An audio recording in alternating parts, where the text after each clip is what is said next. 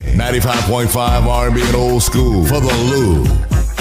I was presented with the opportunity to meet and interview Dr. Umar Johnson. So I decided to go live and welcome to St. Louis. Glad to be here. So not only are you here to talk about all the things that you do, but he also has a brand new book, Psychoacademic Holocaust, the Special Education and ADHD Wars Against Black Boys. Not just Black boys, but Black girls too, honestly.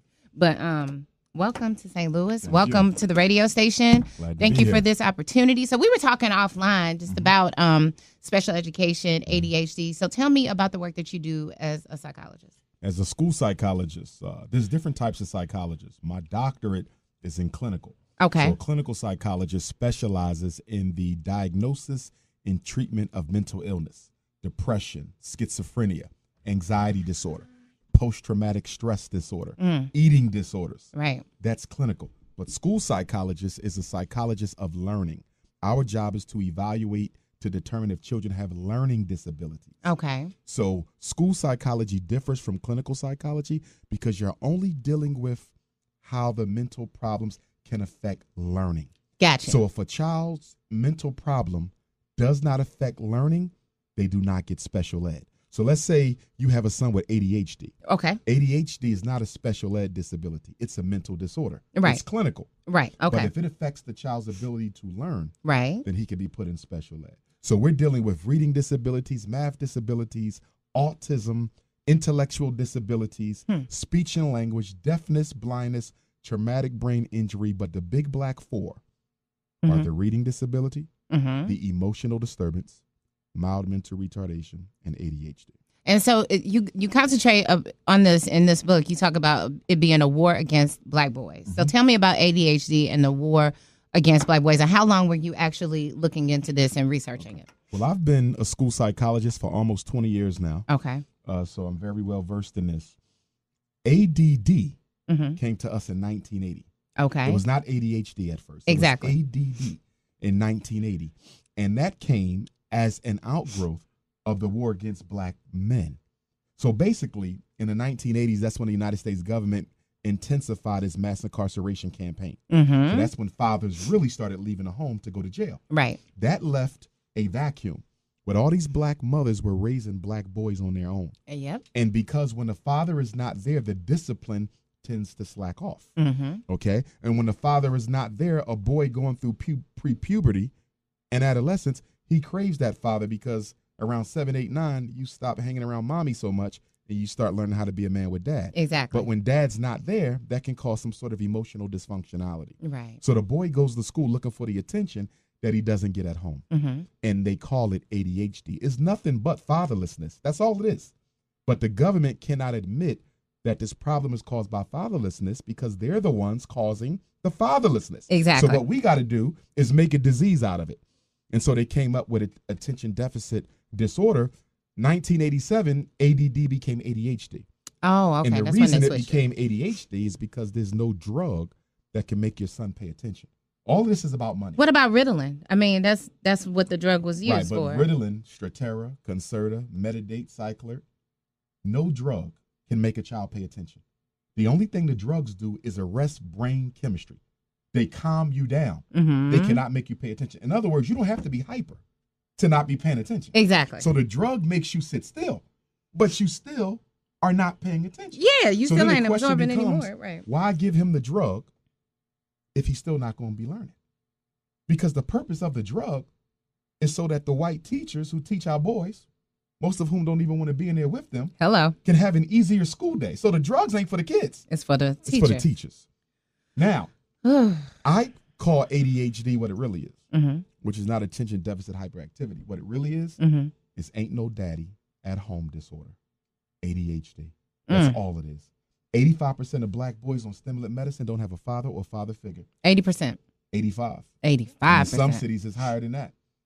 I bet you I could walk into any school in St. Louis and ask all the boys to raise your hand if you want medicine. And how much you want to bet that in most classrooms in your city, more than half the boys are hooked on kitty crack. And I call it kitty crack because the Drug Enforcement Agency classifies Ritalin as a Schedule B drug. That means Ritalin is just as addictive and it's classified. And y'all pass those pills around too. Be honest. Don't Yeah. act like you haven't taken Ritalin for fun. Cocaine Like, I've and never, opium. but, Cocaine you know. and opium. Ritalin is classified Yeah. with cocaine and opium by the Drug Enforcement Agency. And they freely and willingly give it. Do we have any questions on IG Live? No, not yet. It's just people tuning in. So, hey, y'all. Thank you. If you're just now joining us, obviously, this is Dr. Umar Johnson. He's actually in St. Louis tomorrow. And you're actually here for, you're talking about the book and you're Yes, speaking ma'am. at Better Family Life. What Yes, time? ma'am. 6 o'clock. Doors Okay. open up at 4.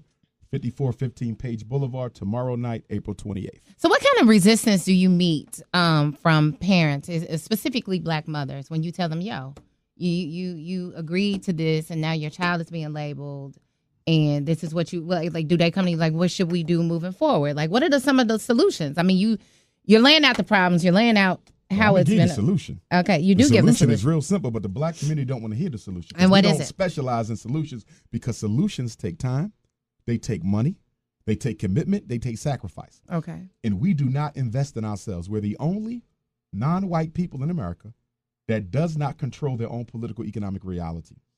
The solution is to give every Black child in St. Louis their own independent school.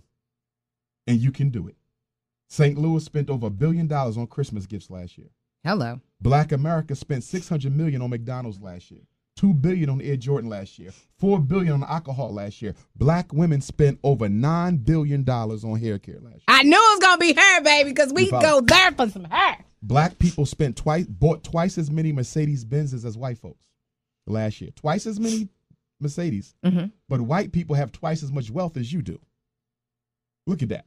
So you're talking about conspicuous consumption. So while our children are being miseducated, only 1 out of every 4 Black boys graduates from high school in America. But Only they got 1 out of 4. 37% of Black girls did not graduate last year. So we have a crisis in miseducation, but yet and still the Black community doesn't want to take responsibility to fix that crisis. Mm.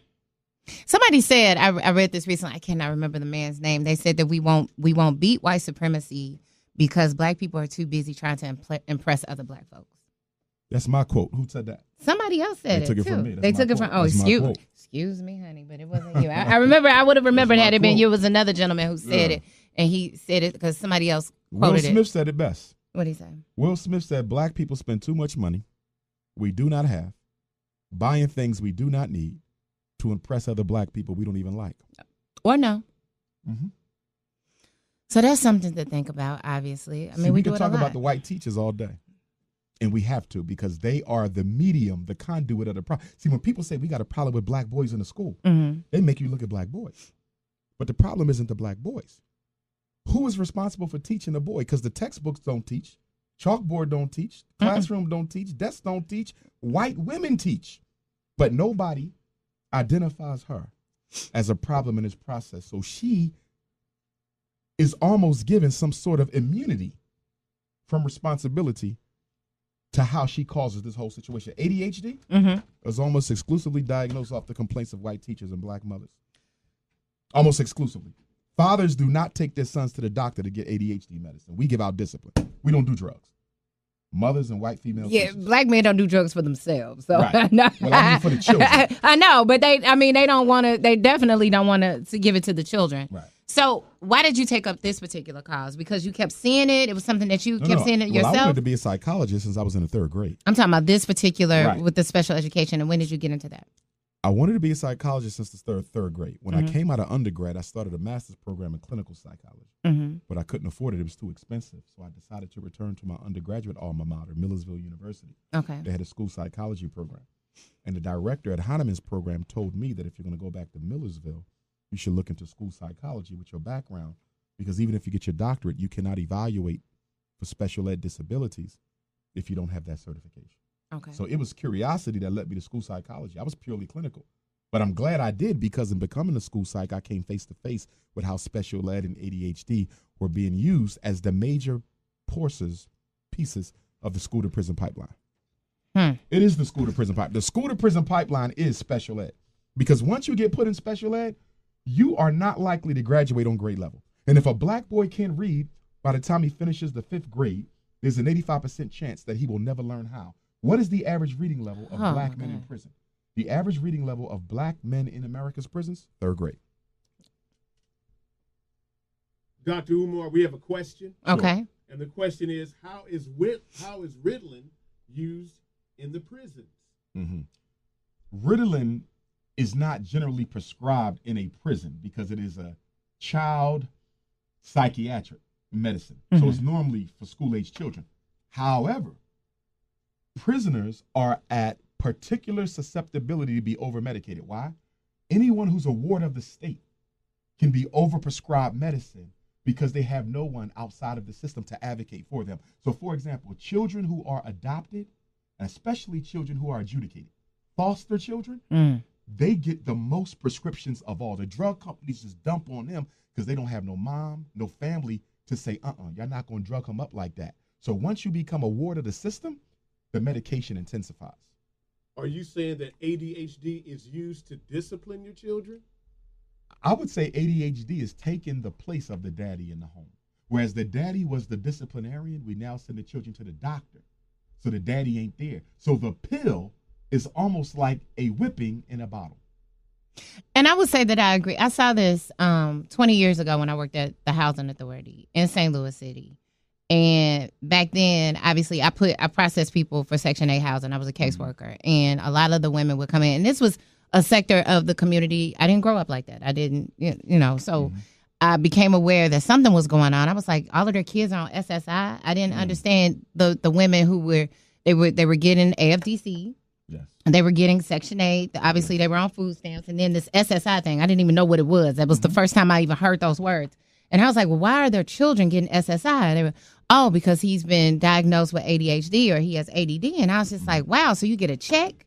And then I realized that this was a system. And I was just like, man, just like when I was a senior in high school, I realized that prison was the new slavery. It was just like, and I would say these things and people would look at me, my peers would look at me like I was absolutely insane. But once I was a young adult when I worked at Section 8. So I knew then that something just quite wasn't right. And that I knew that Black women were being taken advantage of and that their children were being taken advantage of. And obviously this was a time here in St. Louis where crack was very prevalent. And it's just been a shame that we've not been more educated and we've not seeked out the knowledge. And I appreciate people like you who are willing to point it out. And like you said, but you've met resistance. So I'm sure it's people watching now just like, no. Well, denial is the first symptom of mental illness. Somebody comes in, they're addicted to cocaine, you got to get them to admit they're addicted. They're going to push. Everything's denial. Right. You follow me? So parents are going to push. But to be honest with you, I don't really get a lot of pushback from parents. Okay. Because they see it. They come to me looking for the solution. So how do we stop it? It's normally members of the Black bourgeoisie. White folks don't mess with me too much either because they know that I know my stuff. So it don't really come from white. It comes from gatekeeping Negroes. For example, your son is at a school with a Black principal. The Black principal is the reason your son got diagnosed with emotional disturbance in the first place. I'm telling you that your son was misdiagnosed. So you have to go to the Black principal who grew up in the same neighborhood your son come from and say, my son should have never been given this label. So now Dr. Umar got to fight the principal because the principal just been exposed as a gatekeeper. Now, let's be clear. This whole school to prison pipeline is maintained by Black folks. It's created by whites, but it's maintained by us. From the Department of Education. Most of the time I'm fighting, I don't fight white principals. They don't even bother to fight, give him what he wants. I got to fight Negroes. They're the ones giving our children felling march. They're the ones suspending the kids every other day. They're the ones sending them to these juvenile delinquency centers. It's them. So how do you feel about Betsy DeVos? Betsy DeVos is cancer. Here's the thing. Betsy DeVos wants to, first of all, we got charter schools in 1990. The reason charter schools were created was to defund inner city Black public schools. Charter schools were created to be the kryptonite to public education. Right. That's not to attack Black charters who do a good job. Right. I want to be clear. But the movement itself is to kill public education in the cities. Okay? Betsy DeVos comes along. The reason Betsy DeVos was put in office is because not only did she create Michigan's charter school system, she is big time pro-voucher. Right. So you already got one weapon of mass destruction. That's a charter school. Betsy DeVos is coming in with the voucher. And I don't support vouchers. Right. And none of us should if we give a damn about Black children. Why? Because if I'm a middle class, take me, I'm a psychologist, right? I have two daughters. If Betsy DeVos says St. Louis public schools can give Dr. Johnson $5,000 per daughter to find a private school, and that private school costs $15,000, I got to come up with another $20,000, right? And we ain't going to be able to do that. How many single mothers you know can come up with the difference? They can't. The only people who benefit from that is bourgeoisie blacks. So what are their options? What's the Our option? I'm going to tell you where we messed up. In the 1980s, we were fighting for community control of the public school. Community control. Right. Not no damn charter. White folks came in and said, you know what? I think we can hijack this.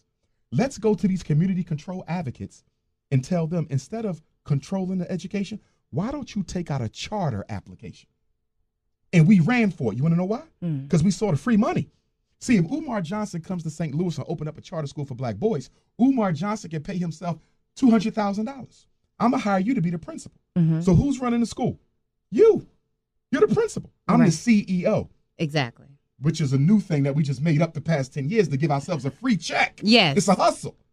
See, what we should have stayed with was community control. That way we decide who gets fired, who get hired. Now, you decide who gets fired and who get hired at a charter, but who controls the charter? The CEO. The state. Charter schools are not privately owned. Those are state institutions. So the charter school was a hijacking of the community control of the public school movement.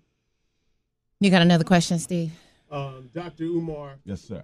Here's another question from Facebook Live. What happens if your child is not learning in the public school system?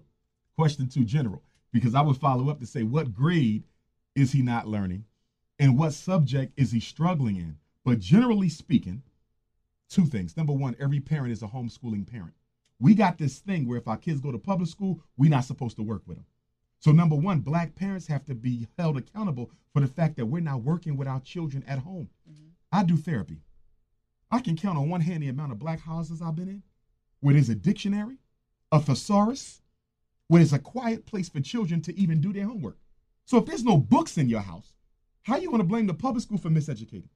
If you know black boys better know how to read by the time they finish the fifth, and you ain't even got a bookshelf in your house, then you're just as liable as the school system. Flat out, man. Number two, if you live in an economically challenged neighborhood, every school gets Title I money. This is federal money that comes into the ghettos to help black children with reading and math. Go to the principal and demand that they hire a tutor to work with your child. And if they say they don't have the money, tell them, yes, you do. How much was in your Title I budget this year? What the principals do is they take our Title I money and they spend it to give the football team new helmets and the basketball team new uniforms, and we don't do nothing about it. Because everybody knows that most black parents could care less what goes on in that school unless somebody curses at their child. Children don't drop out of school until we drop out of their lives. Show me a failing child, I show you a failing parent. A child cannot fail unless the parent failed first. Well, I mean, you speaking some hard truths. People,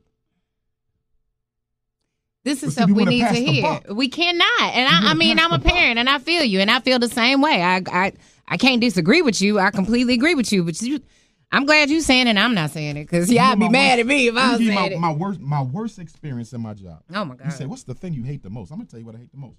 When I walk into a meeting, I just evaluated the child. I got the evaluation. I got a principal. I got a white teacher.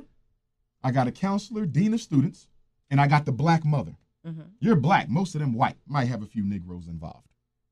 I'm telling you that this boy ain't got no reading disability. He's in the 5th grade, reading on the 2nd grade level. He doesn't have a problem learning. Your son's problem is he never been taught. He was pushed through. He never been taught.